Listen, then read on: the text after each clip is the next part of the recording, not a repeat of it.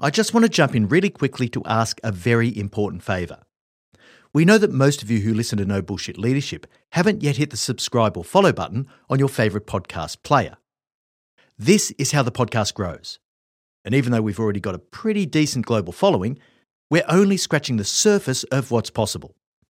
We started this podcast over 5 years ago with the lofty ambition of improving the quality of leaders globally.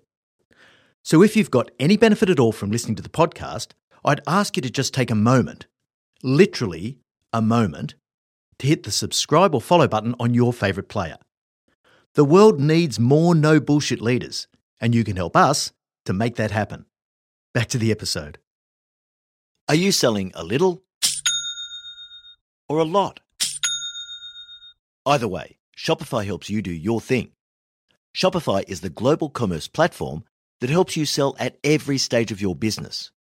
From the launch your online shop stage, to the first real-life store stage, all the way to the did we just hit 1 million orders stage. Shopify's there to help you grow. It helps you turn browsers into buyers with the internet's best converting checkout. In fact, 36% better on average compared to other leading commerce platforms. And now you can sell more with less effort thanks to Shopify Magic, your AI-powered all-star. Most of the business owners who listen to No Bullshit Leadership want to go large. What's so cool about Shopify is that no matter how big you want to grow, it gives you everything you need to take control and take your business to the next level. Sign up for a $1 per month trial period at shopify.com/leadership, all lowercase. Go to shopify.com/leadership now to grow your business, no matter what stage you're in. Shopify.com/leadership. Hey leaders, Em here. We're finalising Marty's 2024 speaking calendar and he still has a few opportunities available. Now you've experienced the impact that Marty has on the podcast, but that's only a tiny fraction of the impact that he has when he delivers an in-person keynote presentation. If you'd like to book Marty to speak at your organisation's event, go to martingmoore.com or send us an email at hello@martingmoore.com and we can chat about how to tailor his powerful message to your leaders to achieve real results. All right, now back to the episode. Welcome to the No Bullshit Leadership Podcast. In a world where knowledge has become a commodity, this podcast is designed to give you something more. Access to the experience of a successful CEO who has already walked the path. So join your host, Martin Moore, who will unlock and bring to life your own leadership experiences and accelerate your journey to leadership excellence. Hey there, and welcome to episode 97 of the No Bullshit Leadership Podcast. This week's episode, Addiction in the Workplace, Managing the Fallout. Today we take a look at a taboo topic that people don't like to talk about much: substance abuse and addiction. People who suffer from addictions don't check them in at the door when they turn up to work each day. Their choice is to either function through their dysfunction or lose their job. One of our favourite listeners and longtime fan of No Bullshit Leadership posed the question in this way. Sometimes a culture develops in companies where you typically have a lot of men making a lot of money. Recreational drug use, particularly cocaine. I've been in situations where someone I've had to rely on dropped the ball on something important, and I'm sure their drug habit played a significant role. I see it as a major minefield for a leader to navigate, where you suspect a drug problem but can't necessarily make accusations, especially if these sorts of things are happening outside of work.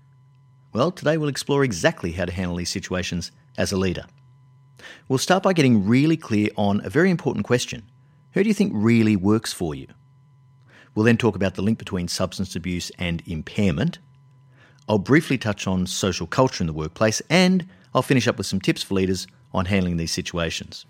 So let's get into it.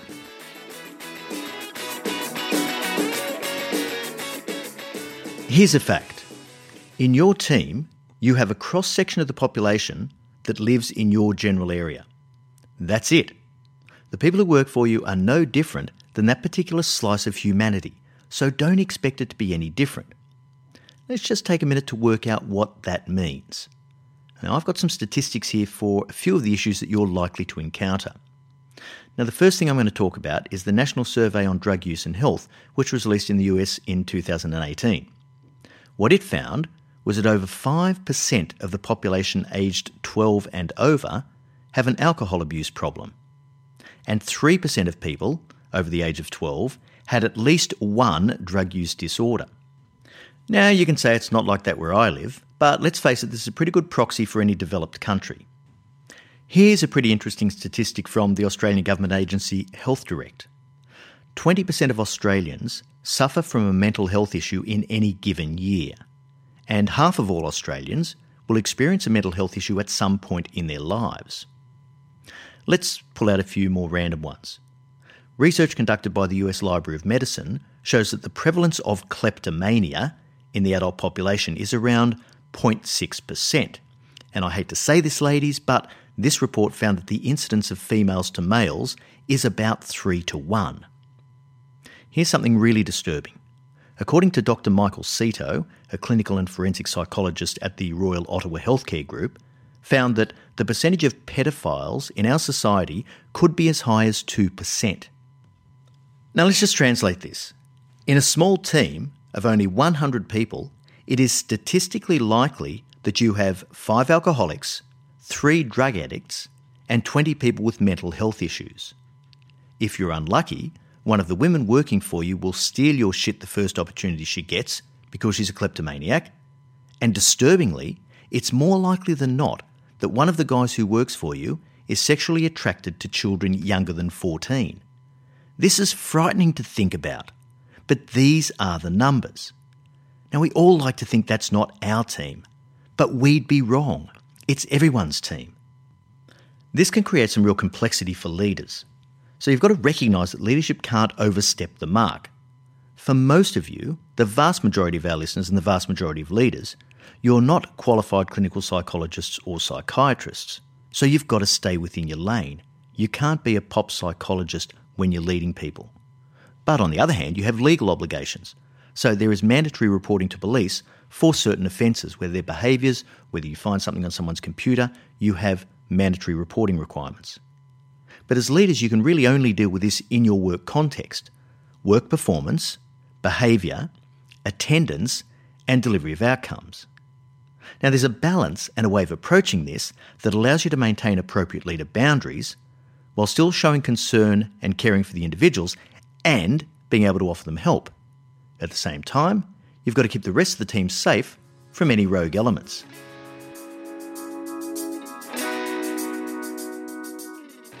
One of the biggest problems with substance abuse, even if it happens outside of the workplace, is that it can cause impairment in the individual, mental and physical. Now, in some industries, like mining, oil and gas, transportation, heavy manufacturing, impairment at work can lead to serious injury or death for the individual who's impaired or for their workmates. Companies in these fields generally have policies about alcohol and drug use. So, for example, you can't go onto a mining lease that is inside the gates that surround the mine site unless you can show that you have a 0.00 concentration of alcohol in your blood. And there's pretty serious consequences for doing otherwise. Most organisations who have these policies also have a regime of random testing to make sure that they keep people on track. The object of the exercise here is not to be a killjoy and to stop your people from having fun when they're not at work. The object of the exercise is to make sure that when you do turn up to work, you're fit for work, that you're unimpaired by any sort of substance, and that you're ready to go to the best of your ability. Now, because of this link between substance abuse and impairment, there are also other factors that cause impairment, like fatigue. So these companies also generally have strict fatigue guidelines to prescribe the hours that you can work in a certain given pattern over a certain period of time. I've seen lots of cases over the years of people who just couldn't get over their substance abuse problem. There was one guy who worked in a group that I ran in a mining company, and he was on a remote location site. But his office, even though he didn't operate heavy machinery, was inside the gates of the mining lease. Now, unfortunately, this guy was a confirmed alcoholic. It was a relatively small community, and people used to see him at the pub each night drinking himself into a stupor. He couldn't help himself. One day, the inevitable happened. He got caught in a random alcohol and drug test and was issued with a final warning. Now, at this particular mine site, most of them have this, there's an alcohol breath testing machine at the gate. So before you walk onto the site, you can actually check to make sure that you have no alcohol in your system. After this final warning, this individual used to get to work in the morning, he'd blow into that machine to see if he was under 0.00, and more often than not, he'd have to turn around and go back to his car. We're talking central Queensland here. This is pretty hot, right? So he'd go back into his car, he'd lean his seat back, and he'd sleep for an hour, and then he'd go back and try again. Some days, he didn't get into work until before midday because he had to wait until the alcohol was out of his system. But sure enough, 5 o'clock, 5:30 that afternoon, he'd be back in the pub. Eventually, it became an issue of attendance. He simply wasn't able to spend the amount of time he needed to at work because he was never sober enough. This is really sad, but this guy resisted every opportunity he had to get the help that we were offering him. There was also a gentleman we had to sack at CS Energy because he tested multiple times with marijuana in his system at work. Now, it's very difficult to get sacked at CS Energy for this because the policy is very forgiving and you get plenty of warnings. But even despite all of this and all of the support and all of the assistance, he just eventually tripped up one too many times. And this guy was a good human. He just couldn't get out of his own way. The bottom line is, you don't want anyone to be impaired when they come to work, but you don't really have that much control. There are lots of functioning alcoholics and functioning drug addicts out there at the highest levels of organisations. I mean, I was amazed to find that the VIP lounges of my preferred airline in Australia have sharps containers in the bathrooms, and you'd have to think that they're for more than just diabetic syringes. Let's look at social culture in the workplace. Here's a story from my past, the late 1980s. I was a young consultant working on a job for a major organisation in Sydney. At the end of the first week, my boss, who was a middle manager in the organisation, came to me and said, "Hey, look, it's Friday. A few of us like to go out for lunch on a Friday. You're most welcome to join us." So I eagerly accepted. What we did was that we walked a block away to a pub called the Edinburgh Castle. And in the next 2 hours, each of us proceeded to drink 5 pints of beer, and I think in terms of food, we might have eaten half a spring roll each. But then we went back to the office. Productivity that afternoon was non-existent. Between 11:30 and 1:30, we were on the juice, seriously. Nothing happened when we got back, because if it had have, we would have just had to fix it on Monday. Now that taught me an important lesson. If I'm going to have a drink at work, I don't go back to work. That was it. Some industries and some companies are particularly well known for having a hard partying culture. I'm not going to mention any names, you know who you are. But this concept of work hard, play hard sounds like it's a really good thing. It has so much downside it's not funny. The upside first though. You can create really strong bonds between people when they have social activities together. Any shared experience will give you that sort of bonding. But as a leader, is this how you want to be known? So your credibility can plummet really, really easily. You can't be out there one night doing lines of cocaine and shots of tequila with your workmates, the people in your team, and then try and talk to them about something serious the next day or give them any direct feedback. You can see on their face, they're looking at you going, "Don't tell me what to do, mate. I saw what you did when you were wasted last Friday night." When you're a leader, it's not just what you do in work hours that counts. It's who you are and the way you behave all of the time. Leaders getting too involved in social events with their staff is always a little sketchy. I've seen lots of very senior executives wake up on a Monday morning to find their careers in tatters from their overzealousness on the preceding Friday night. And in the worst cases, some of this behaviour is actually criminal. And what example does this set for your people? How shiny are the corporate values on the foyer wall when your people look at them on the Monday morning? I'm sure you've all been to Christmas parties that have generated a huge amount of gossip after the fact because of the way one or more senior people have acted. So I always had a rule with Christmas parties. Well, when I said always, after I got to being a mid-range leader and above, I'd go early, I'd have a couple of drinks, I'd normally drive so there wasn't too much temptation to get involved in it, and I'd mix and I'd socialise and I'd thank people for their efforts, but I would go home early. And the most senior people that were left there, I'd always say, look, it's fine for everyone to blow off some steam, but keep it sensible. Don't do anything that HR can't fix on Monday.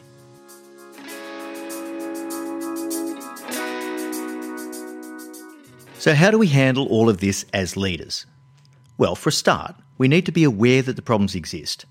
And we need to not make concessions for them. You had a hard night? Okay. But you don't get to come here and distract your colleagues while you work off your hangover. But at the same time, if you can help someone deal with the problem, you probably should. There have been times when I've needed to pull someone up for their performance, and it's very clearly because of what they're doing outside of work. But you've got to play with a straight bat. So I'd sit them down and give them the normal feedback I would. Right, here's the performance problem we have to deal with. Here's what I'm observing. Here's what I can see you doing, but I need you to do this instead. It doesn't mean that I can't delve more deeply at the end of the conversation, and quite often I used to. So I'd say, for example, it looks like you're struggling with something. Is everything okay outside of work? Is there anything you'd like to talk about? If you need help, here are some people you can contact. So I would open the door without crossing the line into being a pop psychologist. And sometimes you'll have really good people who work for you, who you know are really good performers, who are just going through a life event that is genuinely destabilising. So we all struggle with these occasionally, and you should cut people some slack for that. So, for example, going through a divorce, the death of a parent, major health issues inside the family, or the classic is a new baby. I remember going into one of my people's offices one day and he just looked absolutely shattered. And I said, "Mate, are you okay? Are you getting any sleep?" And he said, "Oh yeah." He said, "I'm sleeping like a baby. I wake up every half hour screaming." As a leader, you want to keep appropriate boundaries. So the motto is, friendly but not friends. And if you haven't got this really, really solidified yet, go back and have a listen to episode 14 of No Bullshit Leadership. It's actually called Friendly Not Friends. If you want to be a leader, you can't get into the party spirit too regularly with your troops.